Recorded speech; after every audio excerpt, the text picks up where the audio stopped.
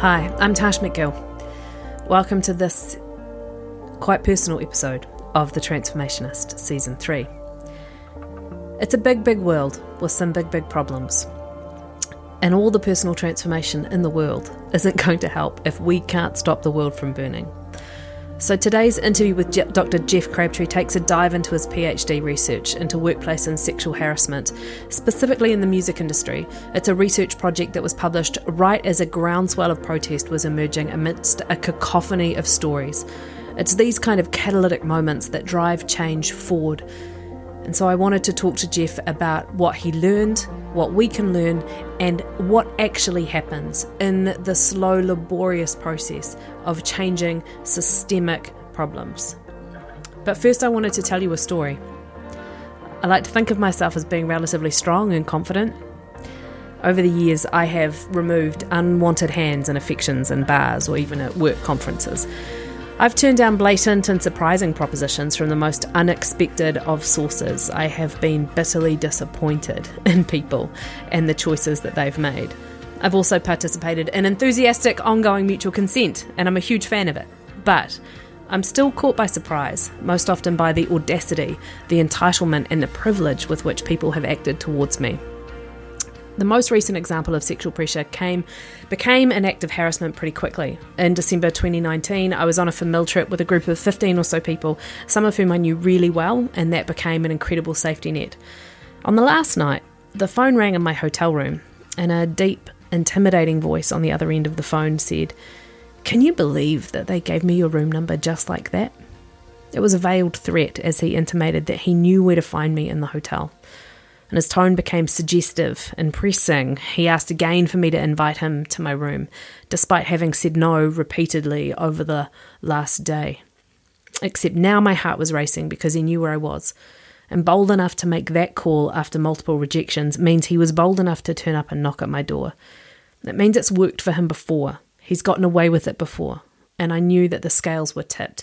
He was insistent, effortlessly escalating his attempts to get inside my room. I told him no again. I hung up the phone, unplugged it, moved the chair from the desk to under the door handle just in case.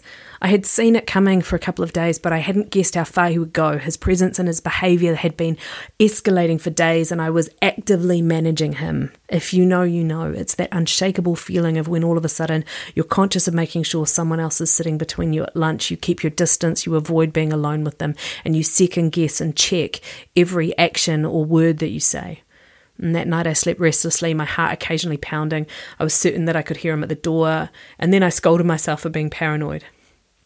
Look, honestly, I could fill you in with even more detail about that incident and what scared me. In fact, I could fill you in on every detail, every utterance, every unwelcome and heartbreaking, unwanted piece of sexual attention that I've ever received, from the time I was 16 through, because in my experience, it never leaves you. Right? There's little bricks of distrust formed by people's words and actions. You keep a running account. You check the behaviour so that you know how to recognise it when you see it again. You put a little black mark against someone's name knowing that they're not entirely trustworthy, and you think about forever how you will hold them at a distance because of things that they have said or tried to do with me or with others. And there are some people that I will never work with or engage with because you remember and you keep score. You warn your friends, you keep the list, you work hard to keep yourself and others safe. And sometimes you do wonder if you should just lift the lid and do the tell-all. But you keep hoping in second chances and better, happier endings. You keep hoping for people to find change and transformation, and you give people the opportunity to do that. And I'll talk about that a little bit. It's why I was so frustrated this week and actually came back to re-record this intro because I was so mad to see the news reveal yet another celebrity Christian pastor has been investigated for incidents of sexual harassment. And the press release called it inappropriate behaviour. It was a press release that was made by the board of the church in response to a journalist actually uncovering what was really going on. And when people say inappropriate behaviour, that's really just one more way that a society that's riddled with patriarchy and power looks to protect those at the top of the chain. And I scoured the press release regarding Hillsong Church for an apology or an acknowledgement from the accused. The church apologised, but not the person under investigation. In fact, despite the church acknowledging there was wrongdoing, they also blamed the behaviour on medication and alcohol. Well, here's a tip. I'm drinking a glass of wine right now, and I meant to harass anyone inappropriately. Power, power, power. One of the instances described in that press release is exactly what happened to me in December 2019. Someone with high social standing on the basis of their spiritual and moral code, we call it spiritual authority, but it's the same stuff that gets attributed to the boss at the top of the food chain. It's the same stuff that Harvey Weinstein played in. It's the same stuff that Kevin Spacey took power on. It's the same stuff that we play in all the time. And this time it was a leader of a megachurch, ended up going to a woman's hotel room and finding his way inside. My skin crawls. People will do whatever they think they can get away with, and that makes trust a precious commodity, easy to lose and really hard to win. I personally don't want to be untrusting. I want to believe and assume the good intentions of everyone, but the evidence continues to stack up, and so we have to do something about that. We have to do something about that because the cost is too great to ourselves, to our friends, to our sisters, to our children, and not just to women, but actually this is a systemic problem that happens wherever there is a power imbalance. It's not just women who suffer. Men can suffer equally, and it's not just a binary gender issue either, right? The intimidation, the bullying, what happens to people who are trans is just heartbreaking. So we have to do something about it. And that's why in this season, talking about big social change and how to make it happen is really important. For the best part of 3 months after what happened to me the last time, I was shaken to my core, and I'm not afraid to say that. I'm a strong, confident woman, right? But I was shaken by the fact that someone thought they could pressure me into it. I was shaken by the fact that for the first time in a long time, I was physically intimidated by a large, tall man that could have overpowered me. I was reliving every other moment where people of supposed moral code had approached, pressured, or propositioned me. I was living in visceral anger and disappointment, as well as managing my own justice. For 3 months, it was anxiety and fear and concern over what it said about me that someone thought they could do that to me. Paranoia that somehow I had invited it in, and then shame, the layers of shame, that I let it get that far, that I put myself at risk, that the only sexual attention that I had attracted in a year was unwanted.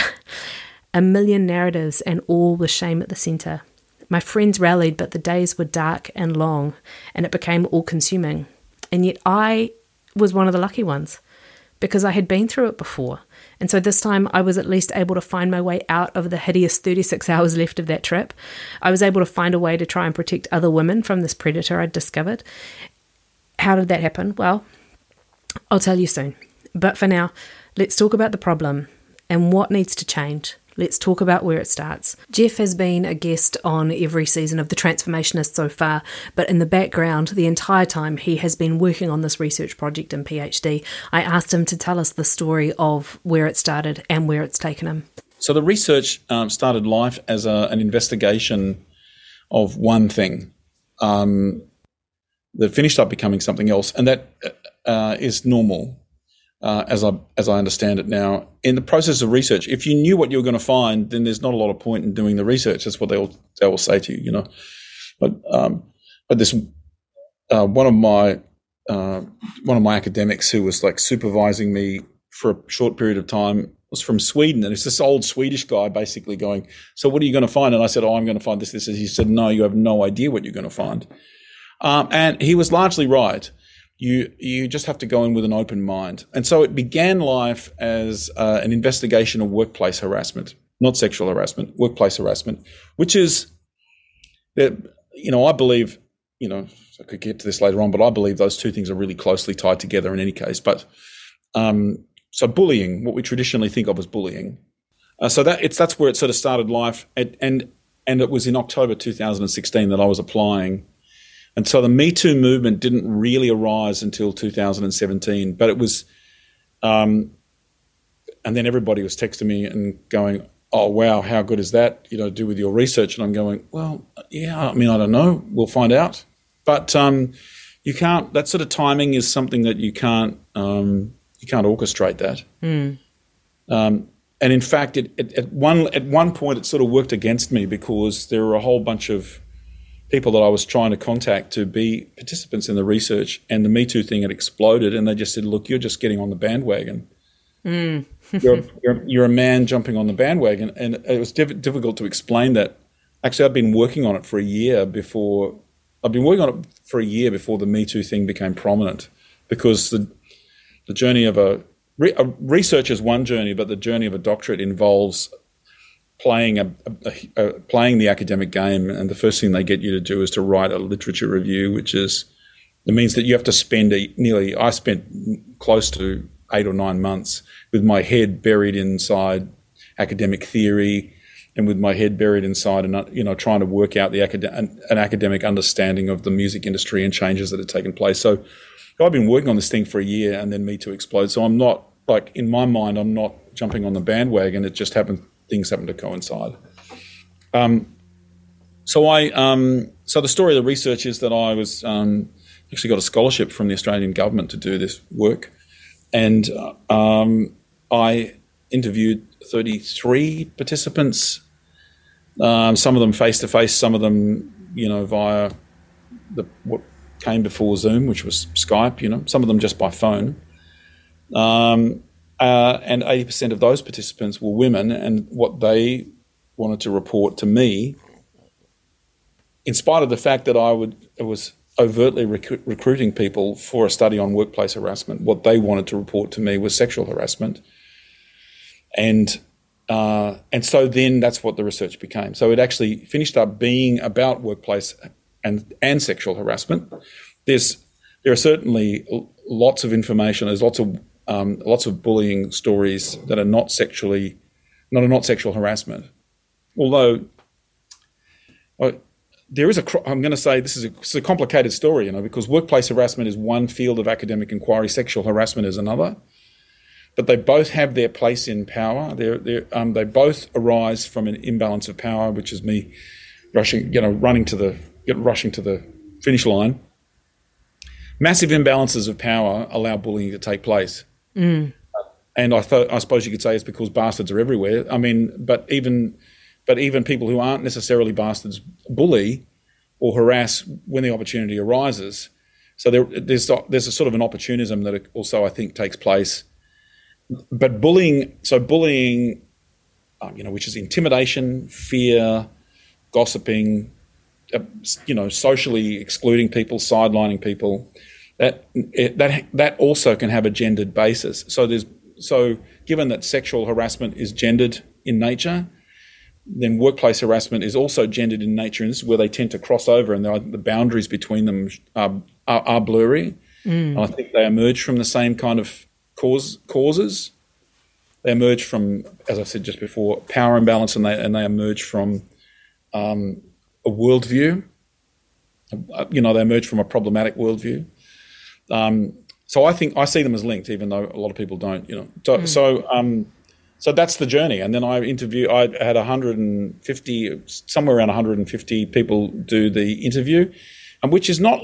So this isn't a large study when it comes to looking at a population like the music industry, but it's a large study for a PhD. So PhDs normally would have like 100 participants on a survey would be considered acceptable. And so I went well beyond that. But even so, it's very difficult to establish the actual size of the music industry. The numbers that you... So one of the ways that you establish how big is the actual study is what is the size of the sample compared to the size of the actual population. And nobody really knows how big the actual music industry is.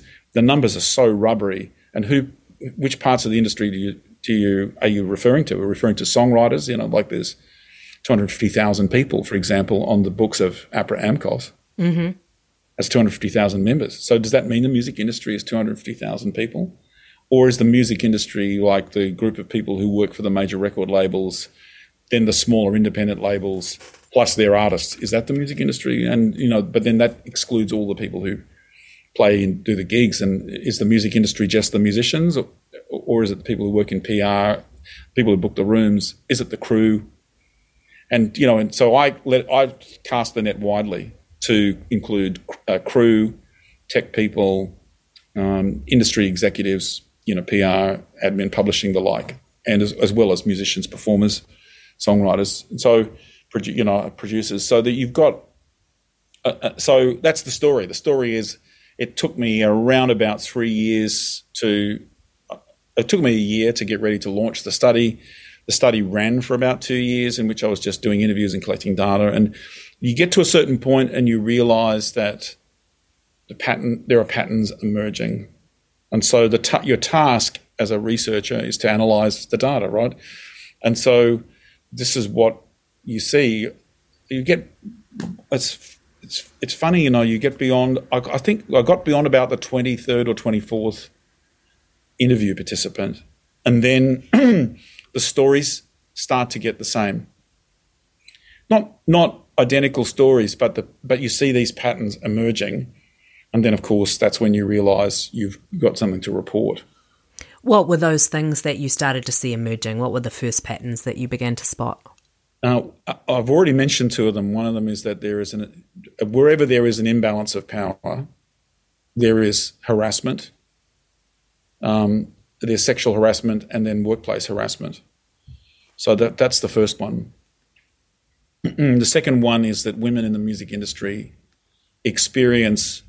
their experience of being in the music industry is utterly unlike the experience of men being in the music industry.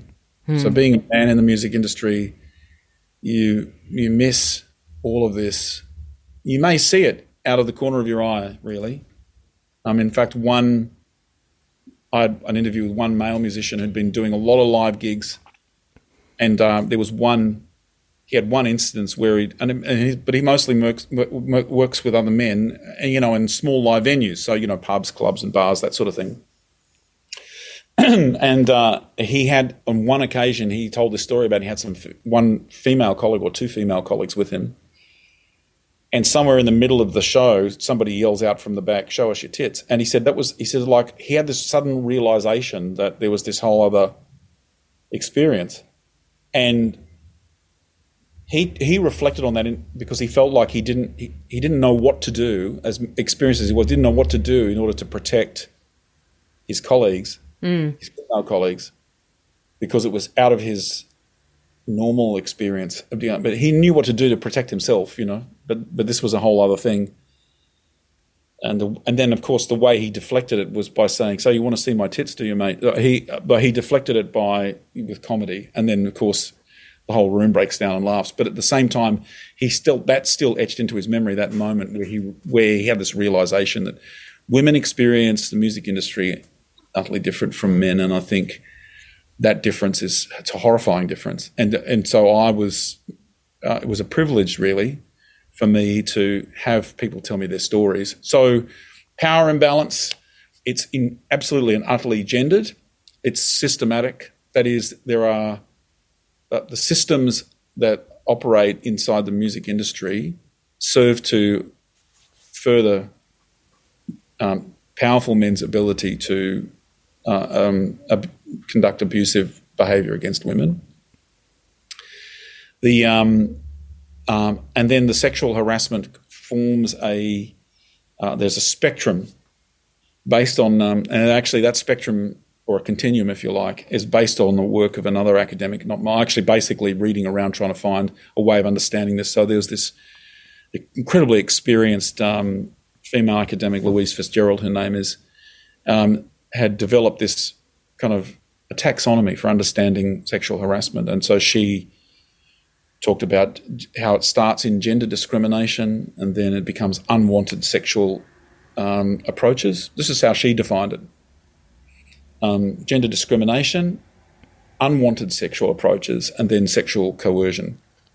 And sexual coercion can lead right up to, I guess, sexual assault. So, what I found actually essentially supported Fitzgerald's taxonomy, which is women are experiencing discriminatory remarks, snide comments that are put down.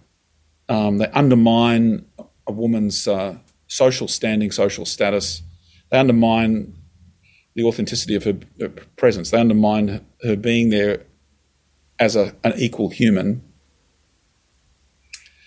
And then that also includes kind of an objectification. So that there's an enormous amount of ways in which women are objectified by men in the music industry.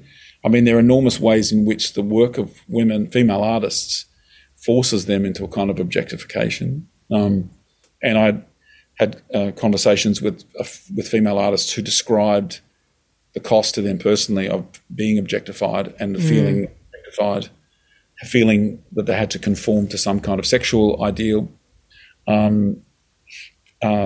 feeling of being, in some cases, being pressured into wearing certain kinds of clothing, for example, at gigs, changing their appearance completely. So these are sort of very, very real social pressures that women are experiencing. And then, of course, it comes to things like, the classic unwanted sexual approach, which is, you're standing backstage behind the gig and somebody comes up and slaps you on the bum, or you're at an after party and somebody, tries to kiss you. Or there's a phenomenon that was described by a number of women in the music industry, which they call the hand on the lower back. And when you talk about it with them, and then two or three participants mentioned it, and so then when other participants were talking about the phenomenon of what happens at industry parties and industry events, I would say, so I've heard other people talk about a thing called the hand on the lower back, and they would laugh and they'd go, that's exactly it, which is you're standing amongst a group of friends and some senior male executive comes over and in the guise of greeting you, puts his hand on your lower back, slides it down to a part of your anatomy that the law considers to be a sexual approach. But because it starts on the lower back, and then as one participant described it, that hand is there for just a little bit longer than it needs to be. And you're touching a woman's hips, or you're touching her buttocks, or whatever. But to an external observer, it can look innocent. Yeah. But anybody looking at that goes, "Oh, that's two old friends." But the woman knows that she's being harassed, and it's a classic play of older white men, frankly. I'm speaking as an old white man, but older white men, frankly, on young women in the music industry at those and there are a lot of those events. There's award nights, there's after parties, because the partying and the music industry come together. There's the after gig celebration. A lot of the high end of the music industry happens in a kind of a party space. And I mean, even if you're working in the small live venues, you've got to remember that you're there. Musicians are there, and I've done this, and musicians are there working. It's their work environment. But for everybody else, it's a party. Yeah, yeah.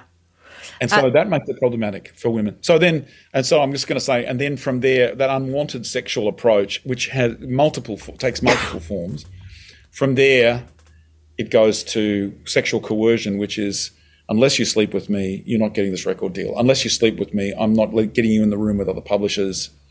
Unless you strip off naked and get into this rooftop pool, we've got a record contract with you, but we're not going to pursue it, that kind of thing. And a lot of it is unspoken.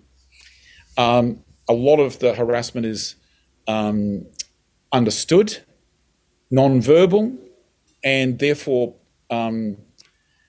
even before you get to any physical touching, there's a sort of a plausible deniability where somebody can say, "Oh, no, well, I didn't mean that. Oh, that's not, you misinterpreted it."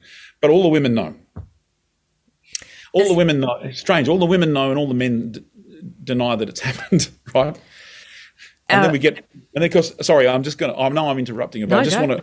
I know I hate that, but I just wanted to get the end of that spectrum. Obviously, beyond sexual coercion is actual sexual assault, and so I've had participants who reported sexual assault, physical assault, rape. That's it. I wanted to get. You were asking me what emerged, and I just wanted to get all of that out. No, perfect. Let me step back to a slightly helicopter view. Yes. Often when this kind of research is done, it's done within a niche or a specificity where it might have an impact in a narrow field of reference. Or sometimes this kind of research or inquiry is done because somebody with authority has recognised there might be a problem and therefore says we need to go and study what's happening here, right? That's the non-academic kind of inquiry that happens. your work and this PhD, from my perspective, is really interesting because when it was published, it had an immediate public, high-profile impact. I would love for you to tell the story of what's happened in the intervening months from when it was published, because people were suspended, they were stood down, they were walked out of the building. Yes, they were. So I mean, tell us about it. Tell us about that. Tell us about that impact. Yeah, well, I will. There are two parallel things that were happening last year. One of them was my research. Well, some of them are really maybe three parallel things, but two broad things. One of them was my research. The other thing that was happening in parallel was an Instagram site called Beneath the Glass Ceiling. Mm-hmm. Now, Beneath the Glass Ceiling is now sort of branched out. There's a New Zealand version, but the initial one was in Australia. And Beneath the Glass Ceiling was I don't know how many people are involved. I'm assuming they're women. They may not be. I actually don't know the names or the identities of the people involved, and I don't want to, because I don't want to ever be called into a courtroom and asked to point them out, if that makes sense. I prefer to protect their identities. So a group of women who are fearless and brave and courageous deployed social media anonymously to even up the power imbalance. And so this had a particular impact. This was able to have particular impact in the music industry because the industry. So firstly, the music industry is not one industry; it's actually three. There's the recorded music industry, then there's the live music industry, then there's the music publishing industry, and so they sort of operate together. They kind of join hands somewhat, and people are working obviously in both. So if you're a big time artist, a big name artist, then you're obviously touring and working in the music industry. And you're working in live as well as recorded, because you're releasing recorded product, and obviously then your songs. So let's pick Dave Dobbyn, for example, because I understand he's a really good guy, and so there's been no. I'm not in receipt of any accusations against Dave Dobbyn. So I've never met Dave Dobbyn. So it's all Dave Dobbyn does live performance. His live shows are legendary. He writes his own songs, which means he has music publishing, which means those songs get picked up, put in movies and on ads. That's music publishing. Mm-hmm. The live gigs are obviously the live industry, but also he records and he has a record label, and he's signed to a record label, or he was. And so that's the recorded music industry. And so when we talk about the music industry, we're actually talking about three industries all at once, right? So the recorded music industry in particular is really tightly networked. It's small. The number of people actually work in it is very small. The number of artists who are signed is small. The number of people who work in these major labels is small. So everybody knows everybody, which means that if you're misbehaving, your story gets told amongst the colleagues of the people you misbehaved towards. Mm. So what happens is Beneath the Glass Ceiling starts up and welcomes anonymous stories from women in the music industry. So women in the music industry connect through them. I don't know how they even do it. Apparently they have some secure email address that some IT genius has locked off and blocked off, so they can't be identified from it, and it's in I don't know. Apparently, I don't know that for sure. I've never actually contacted them except through the Instagram and made comments on their posts. That's all. Women in the music industry were reporting stories of misbehaviour, and then what Beneath the Glass Ceiling was doing was posting them anonymously. However, because the industry is so small, everybody knew who they were talking about. Mm-hmm. So it was a work of genius, actually. It's not a work of great. It's like a resistance operation in occupied Europe in World War II. They were able to basically snipe and point out. They were able to look. We're seeing it all again. You know what happens when you have an overwhelming military force trying to occupy somebody who doesn't want to be occupied?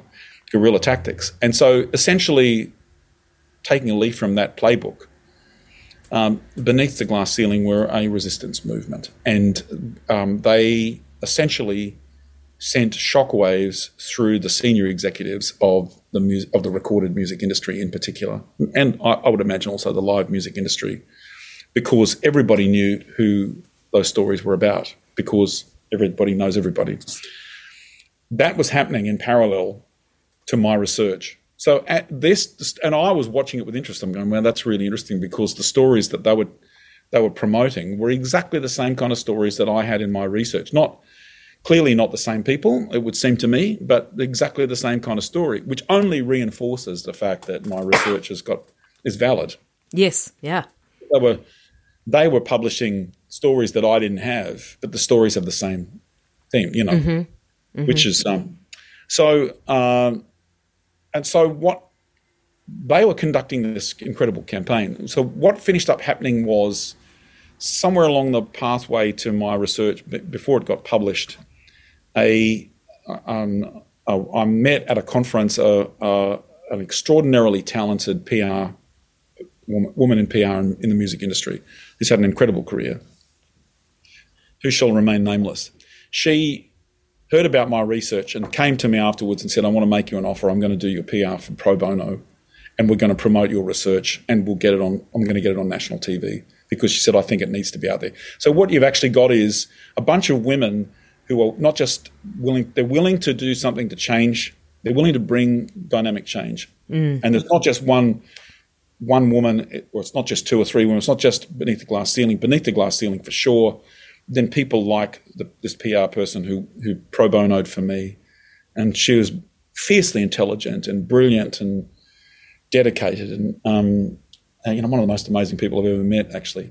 And at the same time, there was an Australian artist called Jaguar Jones. That's her name. She had already gone public about being an unwanted sexual approach, about sexual harassment in the music industry. She'd gone public about it, and the story hadn't gone anywhere.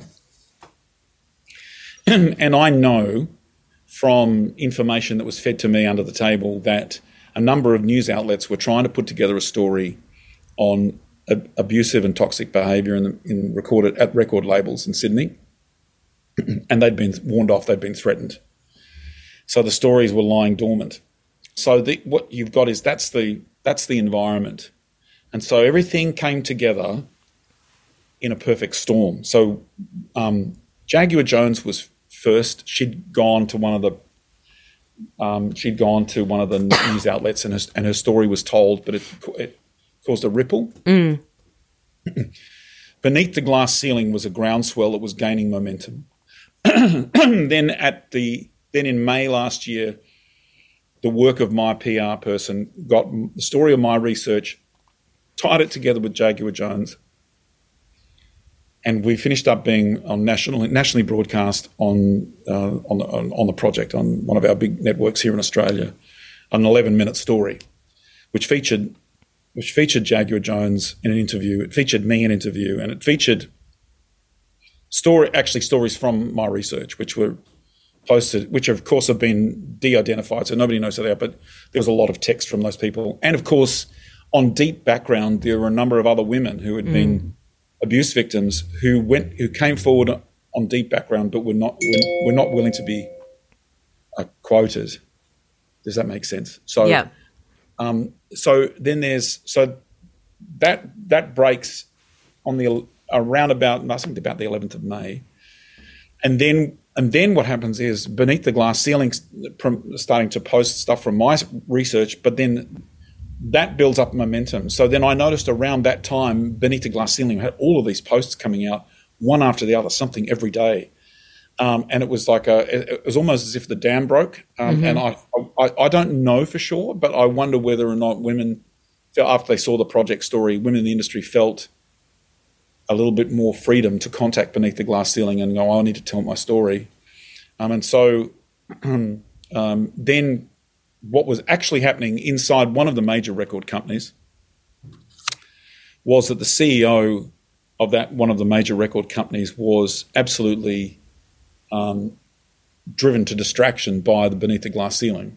So to the extent that I'm given to understand that a senior executive was had either contemplated getting private investigators involved or had got private investigators involved to try and uncover the identities of these women, which is a real power play, because what they're doing is changing the balance of power. Yeah. So all very well for you to have all of this power, but if somebody can change the balance of power, then of course that completely changes the environment, the environment that everybody's working in, and it starts to change people's behaviour. So then I got interviewed by a number of podcasts, and I finished up getting some honourable mentions in a couple of places. The Australian Financial Review. So the story of the research got a bit, communicated a bit more widely. Before it got public, I had a meeting with the senior executives of APRA AMCOS, which is an Australian New Zealand company. Mm-hmm. They're in the music publishing side, and they collect royalties on behalf of music publishers and on behalf of artists, and they were wanting to do something. So I had a meeting which included some people from the New Zealand music industry, myself, some heavy hitters from the Australian music industry, including the new head of ARIA, a woman, a fabulous person too, by the way, and essentially they grilled me for 2 hours on my research. And then at the end of it, they were satisfied enough to move forward to the next stage, which is they formed a working group to begin to plan out what stage is next. And that next stage is they're currently in the process of conducting a review of the music industry, which is really, I think, they're interviewing people who wanting to come forward with their story. So what I think they're doing is I think what will finish up from that is there'll be a large pool of data that will validate what I've already found. Mm-hmm. I'd be surprised if they find something that I haven't, something new, but I do think that they'll be able to add more depth and detail to the story. And so that was May, and things kind of, apart from a few podcasts and a few stories, and those things take about 2 months to play out. That played out, and then just as that was starting to die down, the work of Beneath the Glass Ceiling bore its full fruit in a story that had been cooking. So there were two media outlets who had been chasing this story, and I mentioned to you earlier, had been threatened, and now somewhere in the process, somewhere in between the Beneath the Glass Ceiling, my research, the Jaguar Jones, the promotion, the publicity there, and about 2 months or 3 months later, it transpires that a number of senior people from a major record label in Australia then had come forward and then talked to The Guardian and the Sydney Morning Herald, two major media outlets. And that's when the story broke of concerning Dennis Handlin, who was the CEO and head of the managing director, but also the chairman of the board of Sony Music Australia. And then, as we now know, he stepped down, and so did, I think, a couple of other quite senior Sony executives, including Dennis's son. And Sony, I don't think is still without a senior leader, has not yet been appointed, and there have been the ripples from that news story. So you can see that it's like it was a convergence. Mm-hmm. And I want to take the opportunity to give full credit to the people at Beneath the Glass Ceiling, who I think are absolutely fearless and adopted such an appropriate strategy to deal with the power imbalance. But I also want to give credit to those senior staff at Sony who came forward because they put their jobs at risk. Mm-hmm. And that's been so you put your livelihood at risk. That's been the story, actually, for decades in the music industry. Mm-hmm. It turns out that everybody's known about it. Mm-hmm. Everybody knows. Everybody in the industry has known that it's been going on, but they've been too afraid to speak because they know it's going to mean their careers.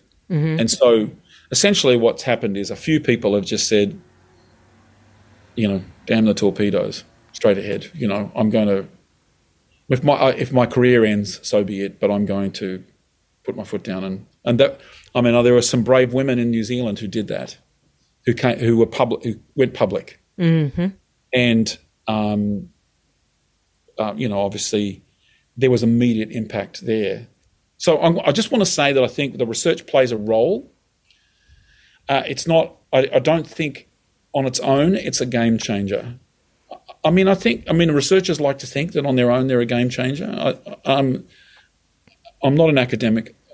I suppose I have to say that I am an academic now because I do. I mean, I teach. You unfortunately do actually have the paperwork and the certification. Yeah, I've got the paperwork. Yeah, there are accusations of being an academic can be laid against me. I don't think of myself in that. I mean, it's not been my career pathway to be a pure researcher. But I'm here. I am now talking to you about my research. But at the same time, contemplating a larger research project that would embrace all of the entertainment industry and look at the same problem but in a larger framework. Okay, that's interesting. Let's come back to that. I want to ask the question though. I mean, the research is catalytic. It's catalytic, right? Which is that the work of Beneath the Glass Ceiling is incredibly important, but it's anecdotal. So it's telling the truth, but it's telling the truth in a way that there's not necessarily there's not legal power behind that. So it's doing that important work of shifting the power balance. But then when you have research and data that provides some validity, that people can interrogate the data, then research does become catalytic to that more broad-scale change. I'm going to pause this interview here and break it into 2 parts so it's a bit more digestible. But part 2 is up right now, and you can also hear a little bit more about what I had the opportunity to do in terms of facilitating my own experience moving forward from the incident that happened in 2019. If you're not interested, just skip ahead 5 minutes at the beginning of the next episode. Here's what I want to leave you with as a transformational thought, which is I want you to think about the context in which you find yourself, whether you are male, female, other. I want you to think about the context in which you find yourself and think about the power imbalance. Who do you have power over? Who has power over you? And what opportunity is there for abuse of that, to create bullying, to create intimidation? It's probably a really good time to have a reckoning with yourself about whether or not you exist in an environment that allows that to go on. Who around you is being victimized? Maybe it's yourself. And I want you to have a think about identifying those things and thinking about how you might take transformative action to change the dynamic, to shift the power balance, to give the voiceless a voice, to give more power to those perhaps who are underweighted in the system. Like I said at the upfront of this episode, I believe that this is one of the big problems that we need to solve. We need to solve workplace and sexual harassment. We need to solve systemic racism, and we absolutely need to solve climate change. But I tell you what, I think those might be 3 of the 4 big ones. Let's throw food security and poverty in there as well. How do we make systemic change? We change the balance of power. I'm Tash McGill. This is The Transformationist Season 3. We're talking about stories of change, change artists, and making a difference. You can check me out on the socials at Tash McGill or thetransformationist.org.